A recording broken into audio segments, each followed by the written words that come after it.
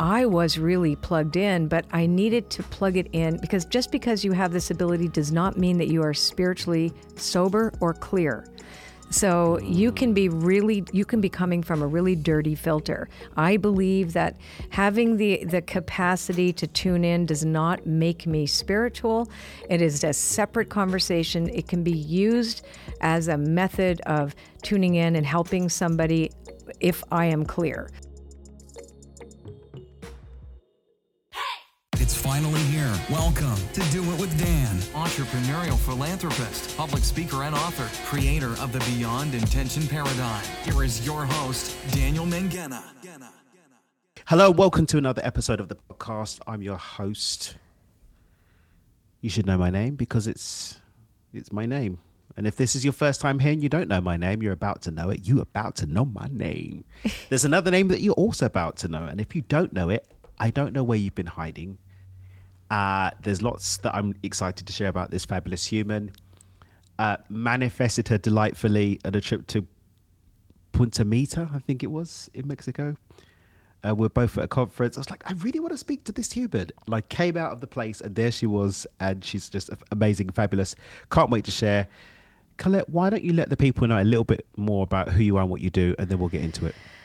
Gosh, that is such a big conversation. So what I'm most known for are Oracle cards globally. So I've sold Not just any Oracle cards. No. Don't play it down, darling. No. They are divination systems that I've created for my publisher Hay House. I've sold over 1 million. So I would say that I am a platinum selling divination expert in Oracle cards. Girl, you in the big leagues. Okay. You in the big leagues, girl.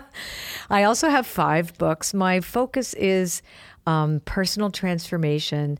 I also have a course called The Spirit of Your Business. So I talk about bringing the concept of this spiritual concept to business. So it's really metaphysics for business and metaphysics of marketing, metaphysics of business.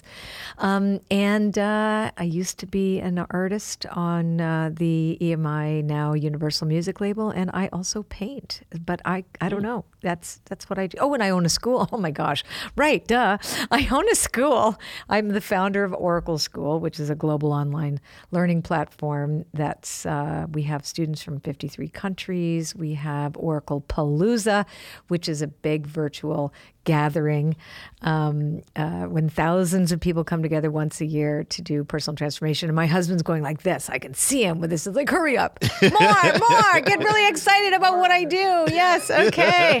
It's weird talking about yourself, but yeah. So, and I started in a really strange way. Really strange way. It wasn't my first career choice at all. Music was my first career choice, but I was born a little strange, and now I'm happy that I am strange. I'm going to say you were born a lot magical versus born a little strange. And now you get to share that magic with the world through these various mediums, and we're excited that you... Well, I'm Canadian, and Canadians have a tendency to be a little self-deprecating, right? Okay. That's part of our humor. We'll forgive you for that, love. We'll forgive you for that. Yeah. See, I wanted to... Whoops. You wanted to break your... in the microphone. You have a good editor. Yeah, no, I'm going to leave it in. Yeah, just leave it. That's kind of fun. Everything has to stay. We keep it original. Unless something really awkward gets said. Okay. That did happen once. Someone said something really awkward, and I was like, nothing is awkward to me. Nothing is... edit that out. No. It was really bad. Okay, well, nothing is off the table here. Okay, we'll keep it all on the table. So I really want to dive a bit more into the backstory. Sure. Because whenever people do particularly magical breeds of magic, sure, I'm always wondering, were you born knowing that you had magical magicness? Did you wake up one day with an owl bringing you a little letter say that you're due to attend Hogwarts? How did the magical magicness start? I think the owl... Voice, you're off doing the musical thing. Right. And then did the owl come, or was it like... The owl... Bring me into that piece of the story.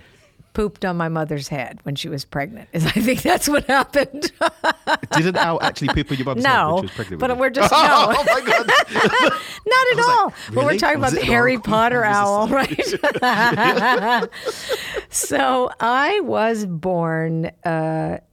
I was born, it was an interesting thing. So I'll just really quickly, when I look back in my life, I can actually pinpoint when I knew for sure, in hindsight only, obviously, because at the time I didn't know, but I knew something was wrong.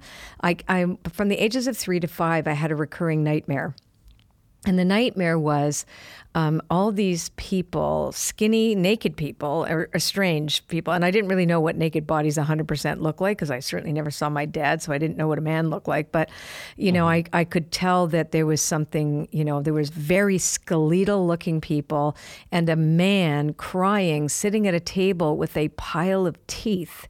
And I knew they were teeth because I had lost some of my teeth at that point. You know, I know the tooth fairy, I'd know what they looked like. They were teeth, and then there was a pile of gold. And this man would be crying. And then there would be like a really bad smell. And I would see dirty snow, which was depicted, by the way, in a movie, which I'll tell you about in a second. Anyway, so I would cry, and this exact dream happened every time. I thought people were being shoved into an easy bake oven because I had one, right? My older sister had one, so I knew what they looked like too. And I thought everybody was being pushed in an oven. So I would tell my mom this dream. Now, any other dream that I had that was bad dream, my mom would let me come and sleep in bed with her and cuddle, and she wouldn't with this dream. And I remember it being like, I felt like there was something bad when I dreamt this, that I was bad, because that's what we do. We translate rejection into something. So anyway, let's fast forward. I was raised Anglican, and my parents were European immigrants coming to Canada. Very, very heavy European accents. My dad was Serbian, and my great-grandmother was Mongolian, and my mother was German, but she had Polish background, and my grandfather was French on her side. So it turned out we weren't. When my father lost all the family's money when I was 25 or so, I was wearing a cross my mother had bought me, beautiful, beautiful filigree cross. She bought me in Berlin that was from Russia. Anyway, she said she had too much to drink. It was like a big tragedy that was going on in my household. And she told me to take it off. Take that off. And I went, why? She goes, because you're a Jew. Right? And I was like, because I'm a what? Right. So she then told me, remember that dream you had? Well, because they never spoke about World War II at all. And it all came spilling out that my mom's dad, who was part of the French resistance movement, was Jewish. And that when her mother had been killed by a bomb, she was taken in. She was raised by her grandparents, but then she was taken in by people that worked for her grandparents. Because he was an architect and he was a draftsman. Anyway, so they were Lutherans and they were hiding my mom, right? So when the SS came, apparently my grandfather came to the door to bring my mother back to France. He found out where she was. While he was standing at the door, they were looking behind him. The SS were coming. They told him my mother was dead. She was in a closet hearing this, listening to this. They told her to go hide. And he was picked up by the SS at the door. And then he was killed in Dachau. So she figured out after the war, because he had to go somewhere. So we never knew anything. Even my dad didn't know. My dad didn't know any of that. So there's a lot of my mother's history that I don't know. She was born out of wedlock, so his name was not on the birth certificate, because I went to a genealogist many years later to actually go find it before 23andMe existed, et cetera. So that was when I think back, I had all the signs that I was capable of knowing things about people that I had no prior knowledge over. So I had a sense of things, and that happened all the time. Like I would know what was going on with, somebody would call the house and I would just blurt something out when I was a kid and my mother would be staring at me, or like when she was out having bridge and I would blab somebody's secret out, or, that would just happen. And seriously. And then we had a Scottish nanny named Mrs. Kelly, and she looked after us when we were little. And I'll never forget this too, because I kept telling her about the fairies I was seeing in the garden, because I could see things, and I always saw glowing things, and so I thought they were fairies. Anyway, so then I would tell her what I was seeing, and then she told my mom that day, that in a very hot, heavy Scottish accent, which I know we're not supposed to do these days. Scottish. Yeah, well, I don't think we're not allowed. That's not oatmeal. Anyway, so, okay, I won't, so this very heavy Scottish brogue, and she would burp all the time too because she had something wrong with her esophagus, and she was in her like late 70s, early 80s at that point. She said, your daughter has the sight. She has the sight. Now, I was behind the swinging door between the dining room and the kitchen, and so I thought, well, everybody in the family wore glasses, and I thought that meant, oh, I'm not going to have to wear glasses. And my mother was upset. Don't talk about this. Don't tell anybody. Boom, boom, boom, boom, boom. I don't want to hear about this. Yada, yada, yada. So I thought, why is she upset that I am not going to wear glasses? Right? So that's kind of what I interpreted. Anyway, fast forward in my early teens, my dad taught me, because my father was like this, and I didn't know why my mother didn't want me to be like this, because I also found this out after both my parents died. So my dad taught me how to read Turkish coffee cups, and he taught me about spirit animals. This was part of Slavic folklore, is actually quite similar to North American indigenous folklore, very similar. I read a really interesting article about the commonalities between the two. Anyway, so he taught me about animism, about spirit animals, about how everything has a presiding spirit, and he was a really interesting guy. He talked about Atlantis. He made sure we knew that there were UFOs. I mean, my dad was fascinating. He was about that life. He was really cool. And he wasn't woo-woo, which was interesting. He was an engineer. He was a scientist. So he was, wow. yeah. But anyhow, really fast. So I found out both my parents died back to back just a short few years after my dad lost everything, because they were quite well off, and they were, really poor afterwards, after they lost everything. And so at the funeral, at my father's funeral, their two best friends that knew them in Yugoslavia, former Yugoslavia, right? They were counter-espionage agents together. Anyway, they were still alive, so they said to me, you come by this gift by your dad. And we know that because my mom told people I was in marketing. She didn't want anybody to know. Just like when they said, what do you do? And I'm like, I was about to say, well, I do readings, or, I'm in music. I want to pursue this or whatever. At the time, that's how I made my living. Anyway, so she was like, she's in marketing. Like, that was like at a funeral. This is what you say. That's the end of that conversation, Kathy. Right? She's in marketing. Well, she had a German accent. She didn't sound like that, but whatever. That's the kind of feeling. So they knew. So they told me the story about how my mother forbade my dad to ever go there again. He went into a trance reading somebody's Turkish coffee cup at a cocktail party, because they would have like little coffees or whatever, and didn't remember anything he said, right, shortly thereafter. And he told this person that her husband was having an affair with another person that was at the party. They were both there, which was all true, and outed this whole thing. And he didn't remember saying a thing. Oh. So my mom was like, you are never doing that again. We are going to be upwardly mobile in Canadian society, which means we're going to anglicize our last names. Because my real last name is Bogdanovich, but my dad was titled. This was a crazy thing. So, but back when King Peter was alive, I think to be a baron meant you just had extra cows and pigs and you could pee off the side of the mountain. You know what I mean? Like, it really doesn't mean the same thing. But in Canada, they loved anything that sounded like royalty. So we got into this shishi fafa, very waspy private school. I'm positive because of that. But it was just BS, right? I'm sure it was just BS. So anyway, it was Baron Bogdanovich, but it was just Bogdanovich, and then my dad changed it to Bogdanovich Baron, and he was known as the Baron. But I think they were just like wanting it to be true, but I don't know. Like, it's not just pigs. It's just pigs and extra. Yeah, and pissing off the side.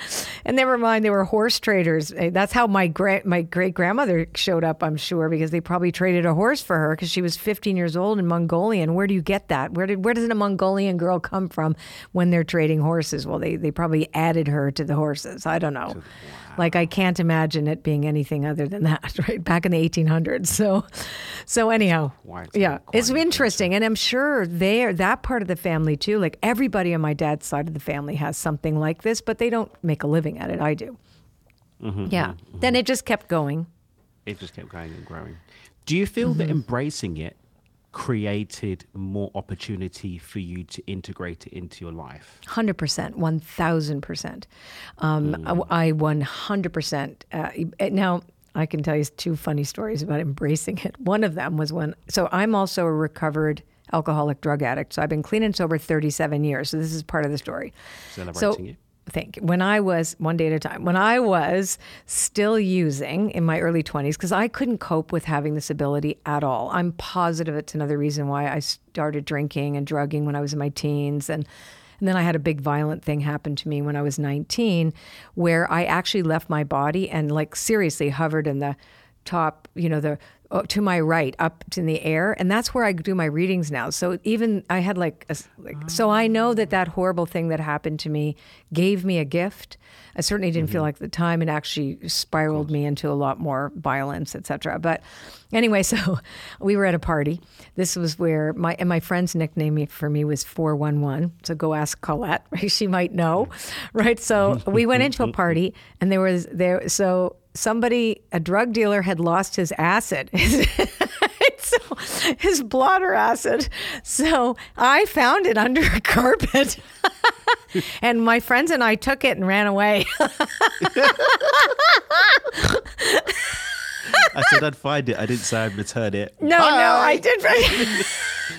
So that was before. Now, after was when my spiritual world really took place, which was, I say my rebirth really happened January 2nd, 1986, when I bottomed out. At that point, I was with a record producer who was my kind of Svengali producer, who was really close with somebody named Rick James, who's now dead, so I can say it. Rick James! The Super Freak Tour, the whole thing. So I learned how to freebase cocaine, which was apparently not addictive. So I took the express train to hell and managed really quickly to finally bottom out. And I believe everything that happened to me up until that point was a way for me to understand human nature, to see the darker side of human nature, to really understand the underbelly and the shadow of personhood, and for me to come out the other side of it and develop a conscious contact to a higher power. Finally, so how I ended up doing this professionally, doing readings professionally, was while I was pursuing a career in music, because I got clean and sober figuring, okay, I made a living painting on people's clothes, and they kind of looked like Mad Max Beyond Thunderdome. It was the early 80s, so it looked really cool. And I'd shred up denim and things like that. So I made things. I was an artist, right? But I was very interested in the healing arts because, of course, I was clean and sober. I really found God in a way. I went to Unity Church. I went to the Tibetan monks to learn meditation. I mean, I went everywhere. I was a spiritual tourist, but I actually, made some places my home. And I knew that there was more. And I just knew that taking away all the substances, I was really plugged in, but I needed to plug it in, because just because you have this ability does not mean that you are spiritually sober or clear. So you can be coming from a really dirty filter. I believe that having the capacity to tune in does not make me spiritual.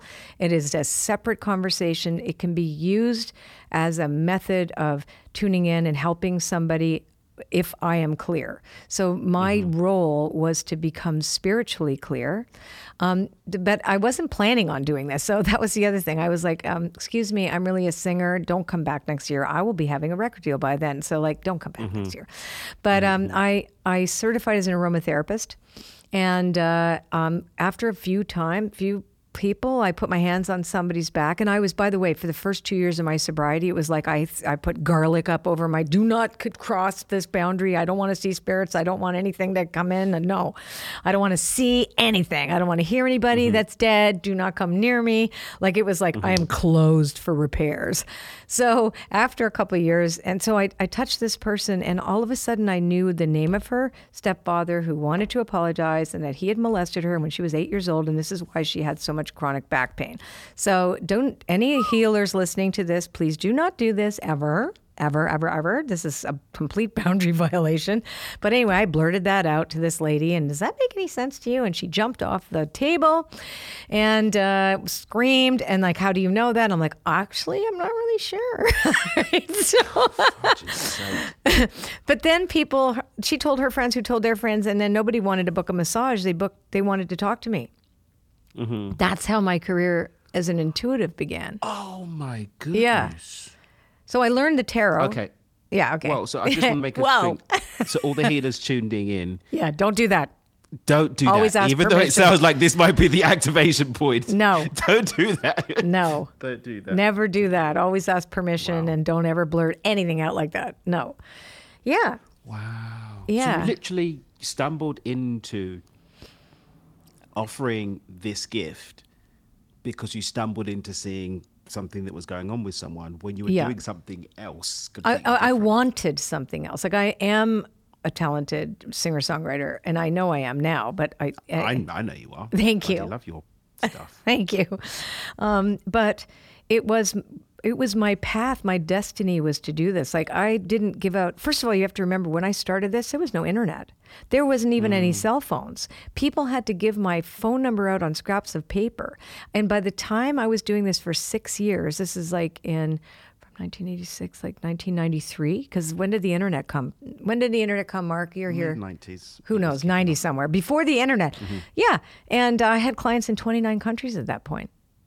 People calling me from all these places. One guy one time called, I hearing crackle, crackle, crackle and all this noise, and he said he was calling from Delhi, and I couldn't really understand what he was saying because there's a lot of static on the line, and I thought he was calling from the Delhi up the road. So He was calling from Delhi. he was India. calling from Delhi, India. I kind of got the gist when he told me, somebody told me about, I said, how did you hear about me? Oh, somebody gave me your number in New Zealand in an airport. So that's how my career happened. And I kept saying, oh, no, this isn't it. And I wish, and I will tell you this, anybody who is listening, do not do what I did.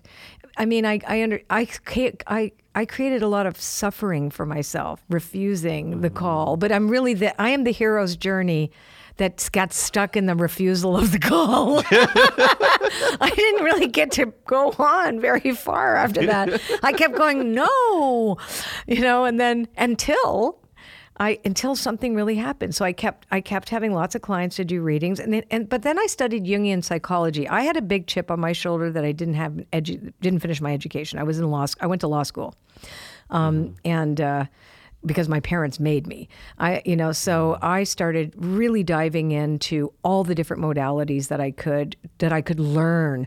I learned voice dialogue. But I really loved Carl Jung. Jung was my thing, my jam. Anyway, so having that background and understanding symbolism, active imagination, and the unconscious, and where do these things come from? I continued to really get a better, deeper understanding of human nature, and so I was better able to help my clients. Also, early on in my recovery, I forgot to tell you this, I learned how divination systems, which is what I do, I create these systems. I know people can't see me because there's not a video here, but the Dreamweaver's Oracle was the recent one that I've just released, which is just phenomenal, but was because I had a therapist, a Jungian therapist, early on in my recovery, because I went to therapy, and she used the tarot. She used the Handel tarot as part of my therapy, and I had only known about it since I was 17 as a method of magical inquiry into the future. I thought it was like fortune telling, right? So, but I learned really quickly early on, oh, really? This could be this is a witnessing tool. This is a way for us to learn more about ourselves. This isn't really about the future at all. This is how we create the future in the now, here and now, just like the song that you love so much, which is true. So divination became my obsession. Psychology became my other obsession, and I continued to pursue music. And I failed miserably. Every time I got to a door, it slammed in my face. Like I almost got a record deal. Then I almost got this and I almost got that. And I finally gave up and did a meditation CD called Journey Through the Chakras, which actually became a #1 hit in Canada. The week that it got released, it was crazy. And then Virgin Records, the guy from Virgin Records bought it and loved it. And then weirdly, the guy that was my friend or a client became the head of business affairs at EMI Music in Toronto and brought this to the president. And the next thing you know, I was there, but I was 40. Like at this point, to me, this was but they thought I was like in my 20s because I look super young. As you can tell, I'm 64 and I do not look my age. Okay. We know this. These are these cheeks, these Serbian, Mongolian, Polish cheeks, right? So, and plus I'm also very immature and my husband is young. So that helps also. So, I've got a magical mix. I got a magical hot young husband. Anyway, so seriously, you should see him. Well, you'll meet him.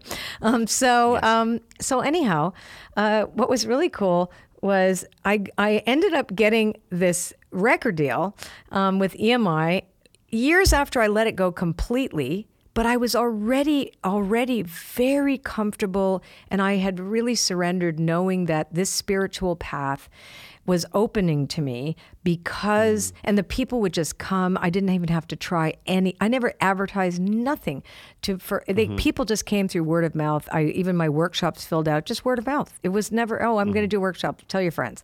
And it would fill up. So I never had to try. When my husband and I got together, it was just after the first album had come up, Magdalene's Garden. They found out how old I was. And I think it was because I let it slide, just kind of in a joke, like, man, we better hurry up because I'm not getting any younger. And I think one of the guys said to me, well, how old are you? And I said, I'm 40. And they went, what? So then they thought I was 27, 28. And then what happened was the press just went to town on the fact that I could be Britney Spears' mother. That was what quote in one of them, like, she could be Britney Spears' mother. I'm like, oh, and then EMI takes a risk on a mature artist. Right? Yeah. So that was my death sentence. But the second album, which was what you heard, was When I Met My Husband. And by the way, the first song on that album I wrote to tell him I was in love with him. No pressure there. We were only together 3 months. And by the way, I'm writing a song for you and it's going on my album. And like, at least we did get married after all. But that was, I'm looking back, I thought that was a little cheeky on my part. That's a bit ballsy, actually. That was ballsy, right? Like, Here. But you are magical seer of all things. So you probably were like, just letting you know, it's about to go down. Oh, no, I knew the minute I heard his voice. I had to wait for him to figure it out. But, having had that experience, then Hay House came calling. And my publisher, and I've been with them since 2005. And when they came calling, I was at a crossroads, and I knew, listen, the music business wasn't for me. It just wasn't for me. It would have eaten me up alive. But this came, and I remember the president saying, you can't really serve two masters at that time, making like one dream. And I just surrendered. And I'm so grateful. I just kept, because I was the whole time on my knees saying, show me what you want from me. Use me. P.S. I want a record deal. P.S. Like, oh, you mean you're going there? No. You didn't exactly get what I was asking, right? So, dear God, here are my caveats. Dear God, yes, let me use me as thou wilt. Thy will, not mine, be done. P.S. This is part over here. Dot.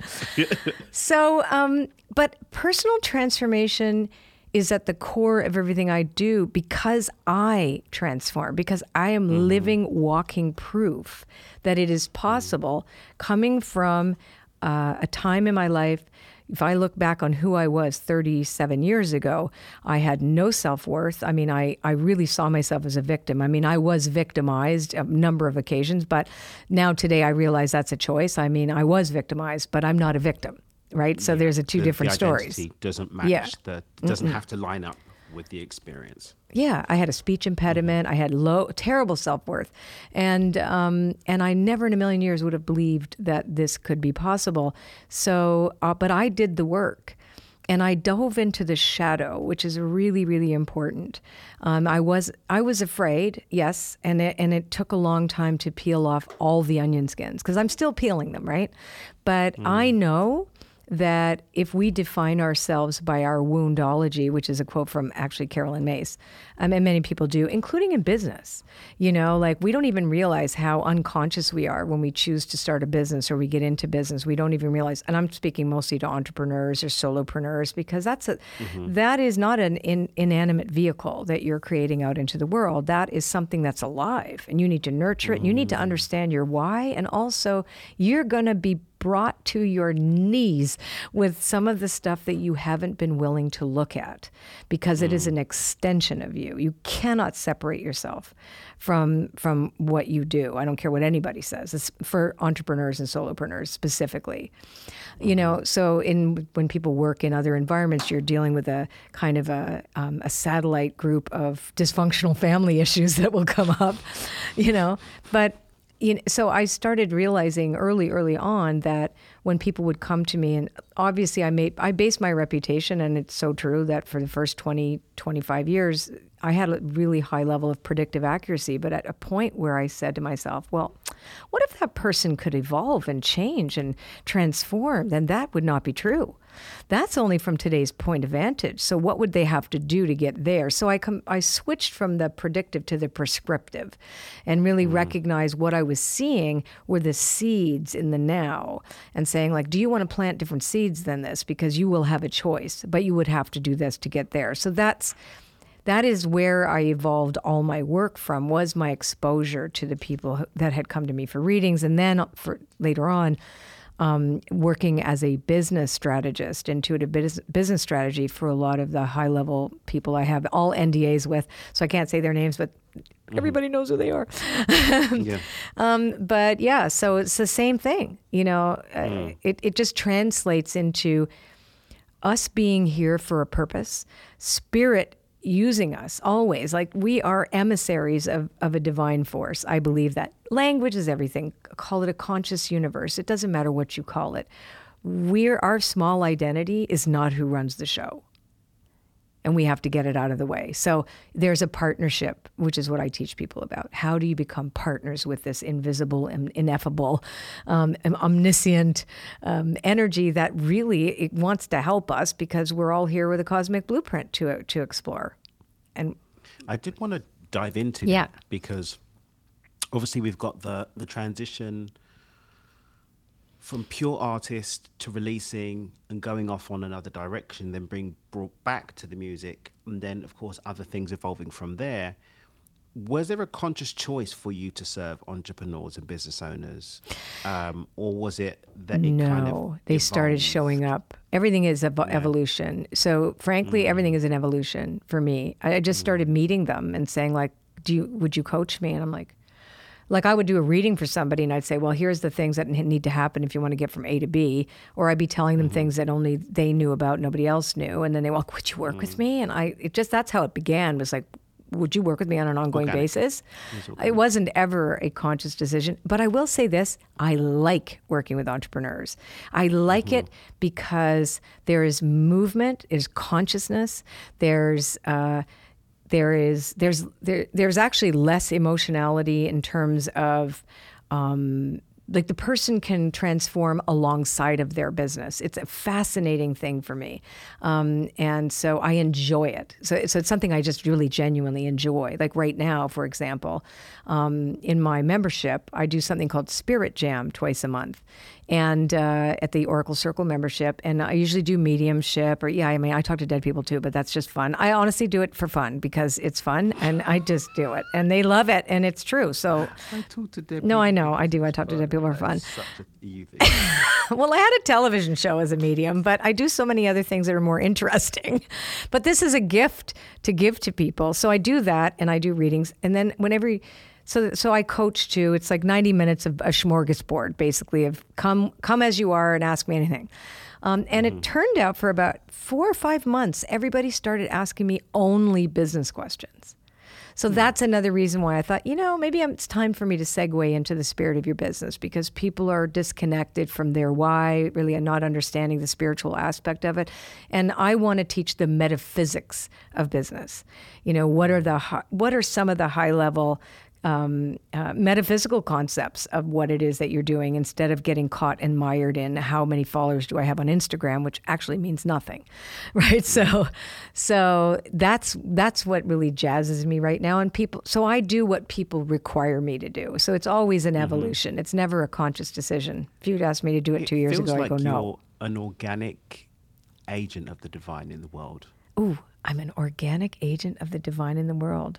Aren't we all? Yeah. But I will be. I'll own it.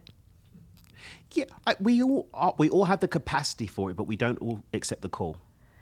Yes, and we try to. You're correct. We don't accept the call because we don't understand it, because we're not taught to understand it. Or we're trying to control it. Yes, and I've done that so many times. Like, I'm a perfect example. Oh, P.S. Like, hey, you let just me told be. us about your hero right? story, love. Don't worry, we know. Let me be a channel for thy peace, but the way I want to. Yeah, but we try to control it. P.S.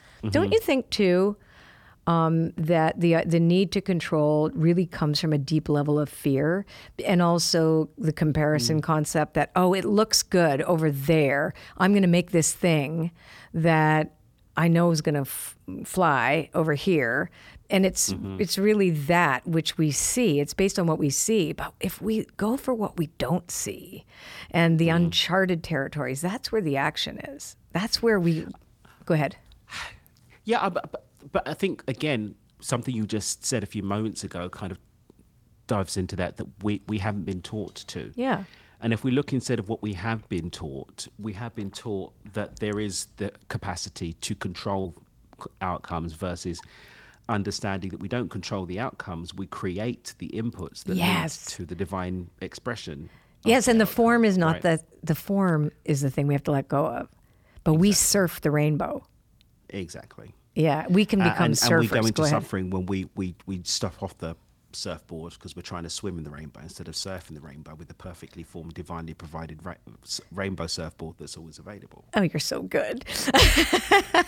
Loving it. Yeah, you're at your best in the middle of the night. It's our secret. It's our secret. So, yeah. I think both talk. though. Don't you think both and? I don't think we Both should do. and? Yeah, I really believe in the both and concept. I don't think we should throw out what we've learned. I think we need. No. Like, we have to do both and. So how can we get to where we want to go, see this, understand there are structures and things like that, which we are gifted with. We need those things, but then bring the other in too. That's both and. Our conditioning, yes, some of it is really dysfunctional and needs to evolve, but some of the stuff's really good. So we want both and. We don't want to throw the baby out with the bathwater. 100%, right? 100%. But for me, the way that I do my best to see things, especially when I start to go into Controlville myself, is that everything just is. Yeah. And it all has a role to play in the cosmic tapestry. And the second that I try and control things or lose sight of the fact that I don't have the perspective to see the entire tapestry, which is the divine perspective, and instead fully surrender to my thread in that tapestry, things flow a lot more. You speak my language. And I constantly teach this, and I ball myself up in my little control moments, ask my husband. I am like... And that's what we do, right? That's like, I'm like, in the minute, I'm like, oh, I've got this. And then I just blow it out. And and that's spiritual narcolepsy. And I think it's built into the human experience. We are going to fall asleep at the wheel once in a while. Yeah. We just are. Well, no one's got it switched on all the No. time. No one's got it worked out all the time. And that would...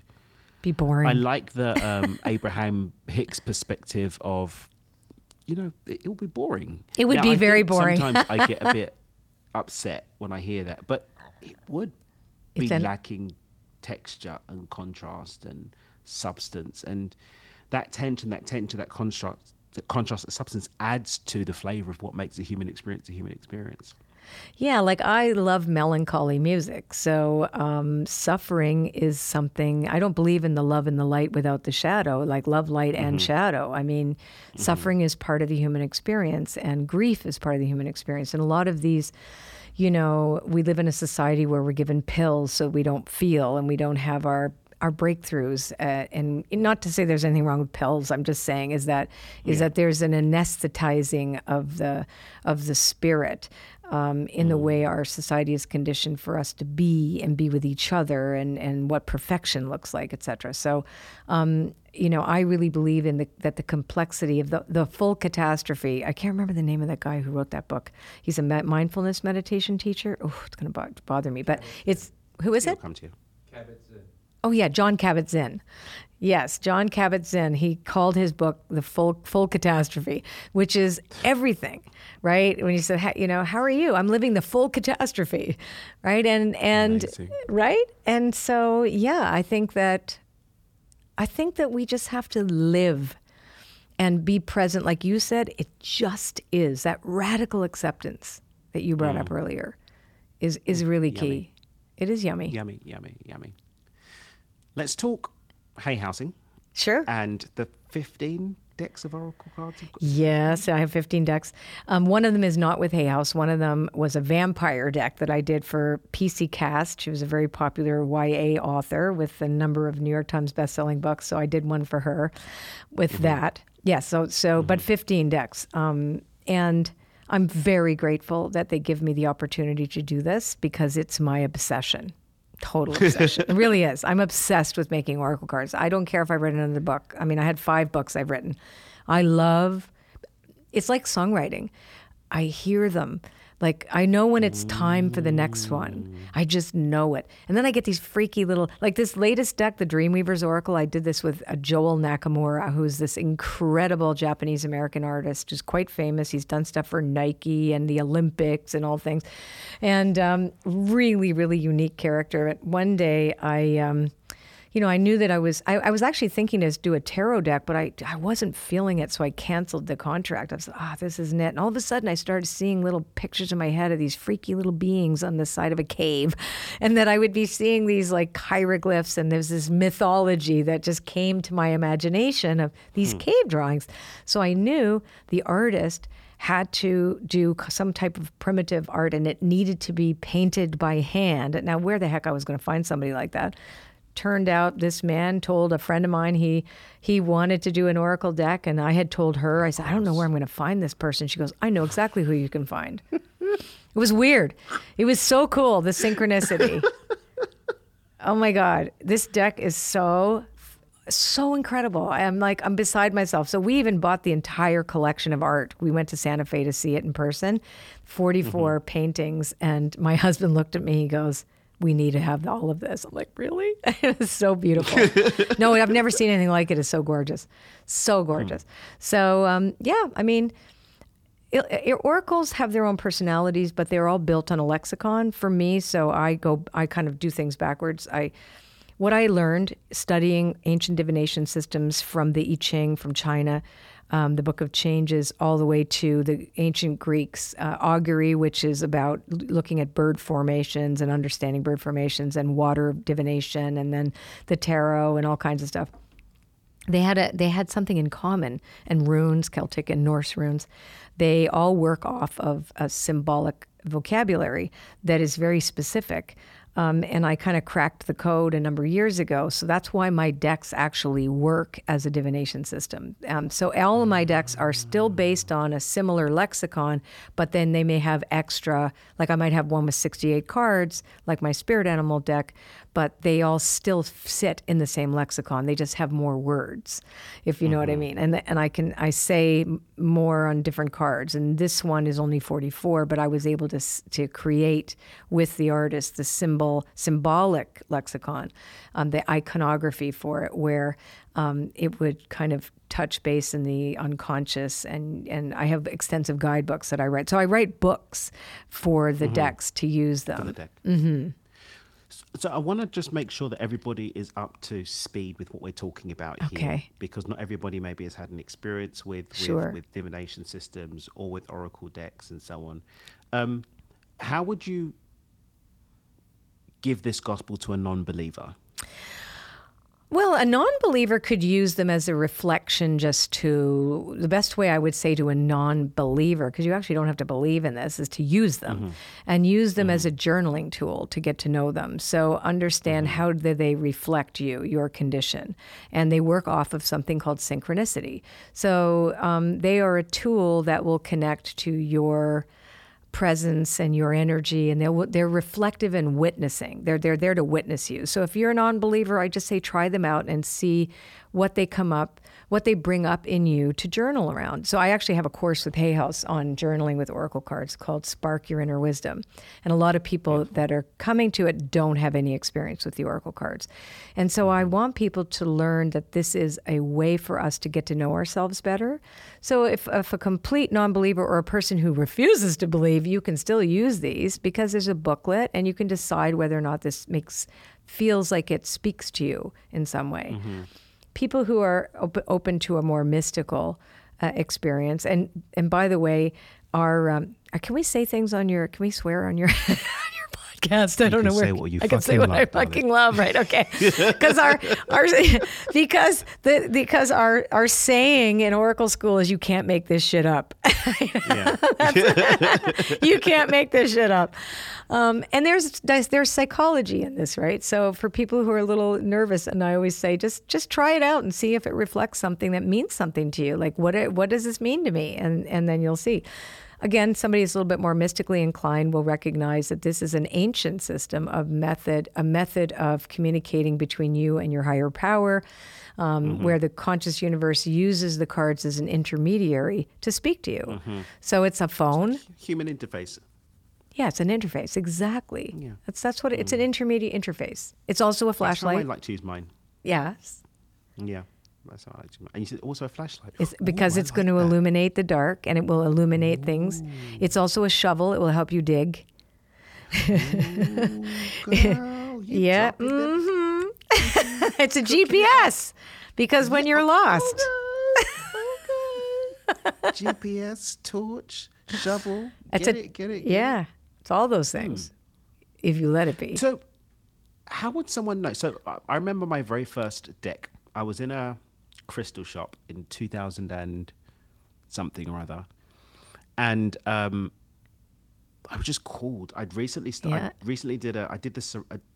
Michael Singer's book, The Surrender Experiment. I did a surrender experiment that summer. Yeah. 2-3 months. And I waited until the universe gave me the step, and then I took the step. And I was just doing that for months, which was very strange for people that were giving me somewhere to live, because it's like, when are you going? I don't know. I guess we'll see when the next sign comes. Right. Okay, I guess we're here then. I love that. And I was in Seattle, went to this crystal shop, and I'd had some insights around connections to elephants and such had come up quite much. And it was a Ganesha deck that was my first deck. And I remember just my eyes just got pulled to this deck. And I got it, and I just felt like this charge. And it just always gave me everything that I needed. And then after that, I kind of, whenever I'd be in a store, I would go to wherever I got called. And that's how I've kind of started to gather decks up until now. Apart from Yannick's one, I've got Yannick's Cosmic Journal Oracle. I love his Cosmic Journal. His Cosmic Journal. Yeah. I'll have to get you one of mine. Yeah, I was going to say, yes, I definitely want the Dreamweavers one. Yeah, you will love it. The dream. I'm all about the dreaming. How would somebody be best served knowing where to start with your many decks? Would it be kind of having a flick through and seeing what felt aligned with them, if they sort of went through the website and had a look? What would be a good way for them to sort of dive in? Or is there an entry level openers deck that would be good for No. people to, so to I would grab say from? the latest deck, the Dreamweavers Oracle, because it's really created for our time now. You can try the deck out. You go to my website, ColetteBaronMarie.com/Dreamweaver, and you can try the deck, right? So we have a way for you to, like pull cards on the site, and also a documentary of how they were made and what's behind them and all the art. And so you'll get a feeling for the writing, because the messages is really, really important, and you might be really drawn to the art. My teaching deck is Wisdom of the Oracle. It's a red deck, and that's the deck that I teach people from this perspective of personal transformation using that particular deck, because it's also separated into subjects. So you have, if you're interested in a relationship reading, a prosperity reading, there's a protection message if it's upside down, and there's a general message, and that's very, very dense. But I would say for people who are new, I think this particular deck's playful too, the Dreamweavers Oracle, and but again, you can try my decks on my website. Just go try it out and see how you feel. See which one and aligns. also the kind of question that you ask. Never ask a yes or no question. You always want to ask, what do I need to know today about X? Give it space to speak to you. Yeah, because oh, because I'll never forget a reading I did for somebody years ago. And she was like, I need to know if this guy's going to ask me to marry him. And I could tell this is not the right person, right? I'm like, yes. And and I like, oh yeah, he's going to ask you to marry him. And that's all she wanted to hear. And I'm like, but don't you want to know that all the problems and red flags I see around this? No, she didn't. She just, right? So the yes or no is going to always, it's like no or yes. Yeah. Oh, yes. But what does that mean? Yes, Jack the Ripper is coming to your house. Like, you happen to think he's cute. Not a good choice. So this gives the cards also the capacity to give you more information that is more meaningful. You get the most meaning when you ask a question that enables the deck itself to present itself to you in a way that is more it's like oracle cards are tips of icebergs. There is a giant part of it under the water. Well, you know where to dive in. You know exactly, this is where I go to this depth, which is within me. And the cards can show you that and navigate that for you and with you. Awesome. Colette. Yes. I'm going to start winding it down now. Great. I just wanted to say thank you. Aw, thank Firstly, 'cause I you. know public gratitude for all the ways that you've jumped in to support me with what I'm doing and what we want to bring to the world too. So just much love and gratitude. My to you. pleasure. Absolutely awesome. Just want to make sure everybody knows to check out my favorite song of yours so far, because I've only heard the one album. I've got more music to listen to. Here and Now, Love, Love, Love. We're going to pop a link in the show notes so that everybody can hear the song that I love so much. If you had one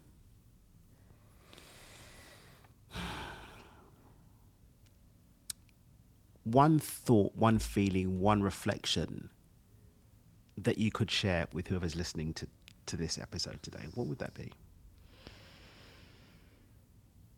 Yeah. Our primary relationship is with a power greater than ourselves. And if we can put that as our primary relationship, everything else falls into place. And I believe that. You don't need to have a religious background to hear me say this. There is something that animates this world, that who breathes you. And there is something bigger than us that is available to us and can be there for us all the time. We are never alone. And the other thing is to practice being kind.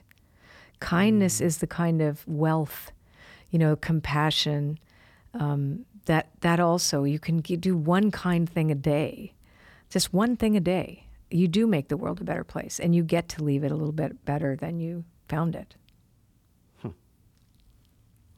You heard it here first, guys. Thank you again. Thank you. Listeners, please join me in thanking Colette for everything she's poured into us today. Make sure you go and check out the Dreamweavers deck on her site. We'll pop a link on the show notes. If you're interested in knowing more about how you can bring the magic of this magic into your magical businessness, then also head over to the website and see the wonderful things that Colette's doing. Any final thoughts, closing words before we... Yeah, you're awesome. And I want them to know, too, that you have a lot of really cool things coming out, right? So I'm really excited to play with you more. And I just think you're spectacular. And I'm excited about what you're bringing into the world, too. So I think your audience who listens to you, they're going to be in for a big treat in the next few months. Indeed. So, guys... until next time, keep dreaming with your eyes open. Remember, you can consciously choose a more abundant, joyful, purpose-driven life. The magic is you, and that higher power could be the one thing that you're looking for. Until next time, bye for now. Thanks so much for listening to this episode of Do It With Dan with your host, Daniel McGenna. For more great content and to stay up to date, visit dmpotv.com. We'll catch you on the next episode of Do It With Dan.